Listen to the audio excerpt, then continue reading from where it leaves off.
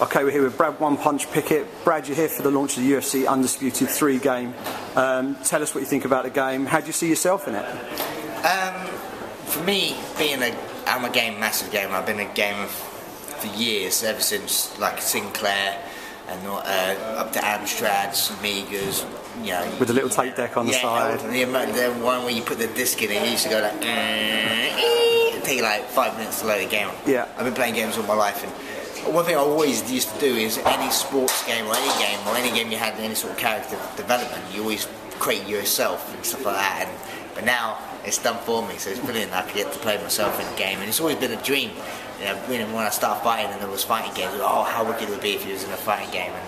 And you know, now I think I've made it in this sport. Now I'm in a computer game, which is wicked. And how much input did you have into your character, or have they basically taken it from video footage? They take a lot from video footage. A few times before some of my WEC fights, they took some images and stuff like that. But I think that they're a very good team behind them, and they know what they're doing. So they know that one of my signature moves in there is a pivot necktie, which is quite good, and all that sort of stuff. So yeah, we've got a Superman punch, rolling left hook. So they know what they're doing. So. Cool. And you mentioned the WEC. Obviously, you built your way up through the WEC, and now you're here in the UFC. They've added the bantamweight division. You've had your first fight in the UFC.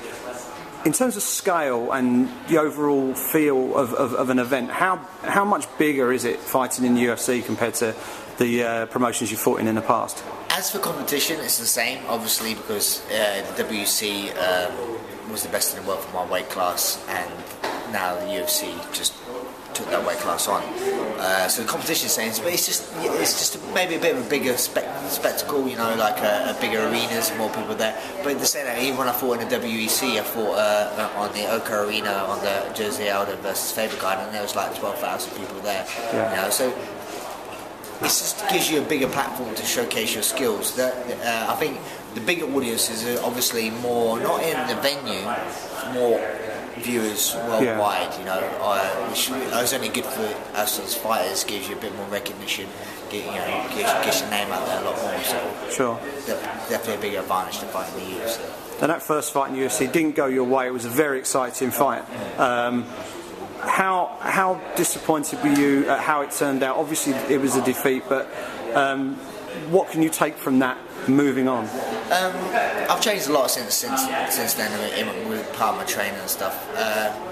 Some people said to me that I did occasionally get to me. No, not at all. I felt in great shape. You know, it's a very unforgiving sport, basically. You know, it's a 2-horse race, and you make a mistake, you get caught. I made a mistake. Went in there a little bit wild, not wild so much. I thought in my head, I went out there and wanted to put the pressure on him. Seeing someone looking back at some old footage, he didn't like it. He was always coming forward in these fights, so I always come forward in my fight. So in this one, I was like, if I come forward, maybe I could break him a little bit, make him do something stupid. And you know, fair play to him. He kept his composure really well. Yeah. Was picking his shots, and I was going a bit, you know, trying to be a bit very aggressive. And then as soon as I started to try and this ain't working, I need to maybe just box a little bit more and pick my shots. Then boom, I just got caught with a knee, and then like the rest was history. And I was in gargle land the whole time. You know? Yeah. I didn't know what was going on. Now your next fight is Damasio Page. How would you describe him as a fighter? What kind of challenges is he going to present? That fight's in April, isn't it? Yeah, April 14th in Sweden. He's a very dangerous opponent. Technically, I believe I'm better than him in all areas, wrestling, stand-up and on the ground, but a fight's a fight, and he's a dangerous opponent. He hits hard, he throws hard, and he's very strong in the first round. So I think the first round's going to be anyone can knock anyone out in this sport, you know, so it's not always about who's the most skillful fighter, because, you know, it's a very, you know, unforgiving sport. You know, you make mistakes. So in this one, I need to make sure, stay a little bit more focused, pick my shots a little bit better, keep a tighter defense, you know, especially against him because he's a dangerous opponent, and you know, he could easily catch me, and you know, I don't want to he reminisced of the last one. So sure. Now you're from East London, which is very, very well known for its boxing heritage. Now, how did you get into mixed martial arts as opposed to perhaps moving into boxing?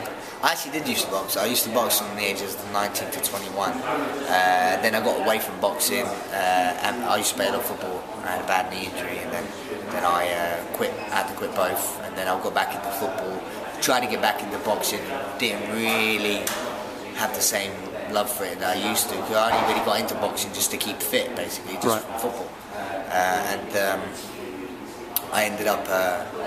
One of a friend of mine called Dale Edwards, he just said, "Oh, why don't you try out mixed martial arts?"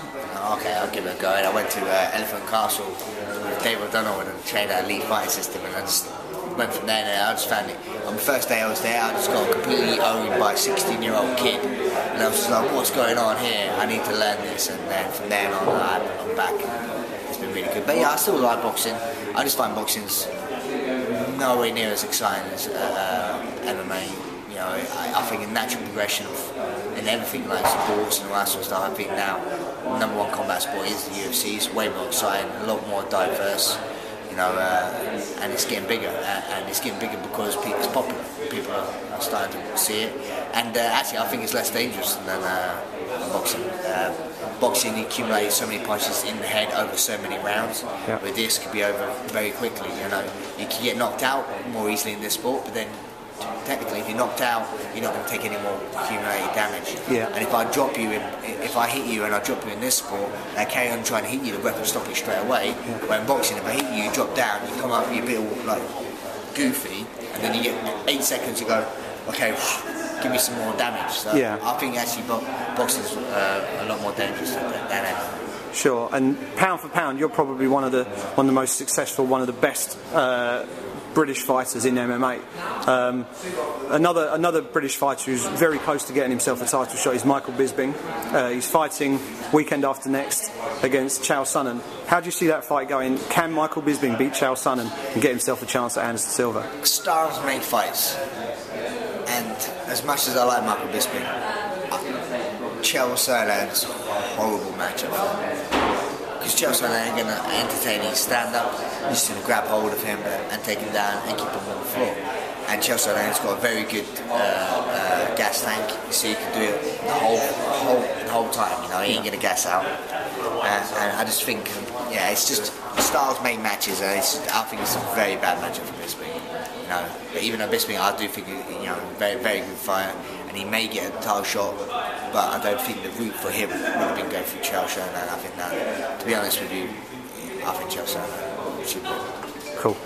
We done? One more question? Lovely, yeah. And one more. How do you see 2012 for you?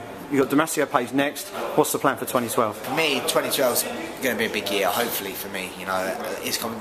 I'm like 33. I'm no spring chicken, so I'm doing everything correctly. Where before I wasn't really treating myself as much of a world-class athlete. Now I am. I'm training like an athlete all year round, rather than going, okay, now I've got to fight, let's get in shape. Now my goal is to stay in fight shape literally all year round, try and keep active, try and have as many fights as I can. Where before I used to not train so much here, train a little bit, but off my own back, and then go to America, get in shape and train and fight. But now I've got new management over here, which has helped me out so much, where I'm focused here. I've got together with Tim Benjamin, who's an Olympic runner. He's doing my strength and conditioning for me, and he's just got me on the ball and helped me out so much with just mentally just being, your body's a temple and all that, and rightly so. And I'm looking after my body a lot more than I have been in the past, and just trying to have no regrets, So if at the end of my career I could turn around and say, look, okay, I gave it my best shot, and if I've succeeded, it's because I did my best, rather than think, oh, maybe if I did this, or if I had no regrets. So final push this year. I'm going to try and make this a really big year for me. Best of luck to you. Really hope it goes well. Cheers. Thanks a lot.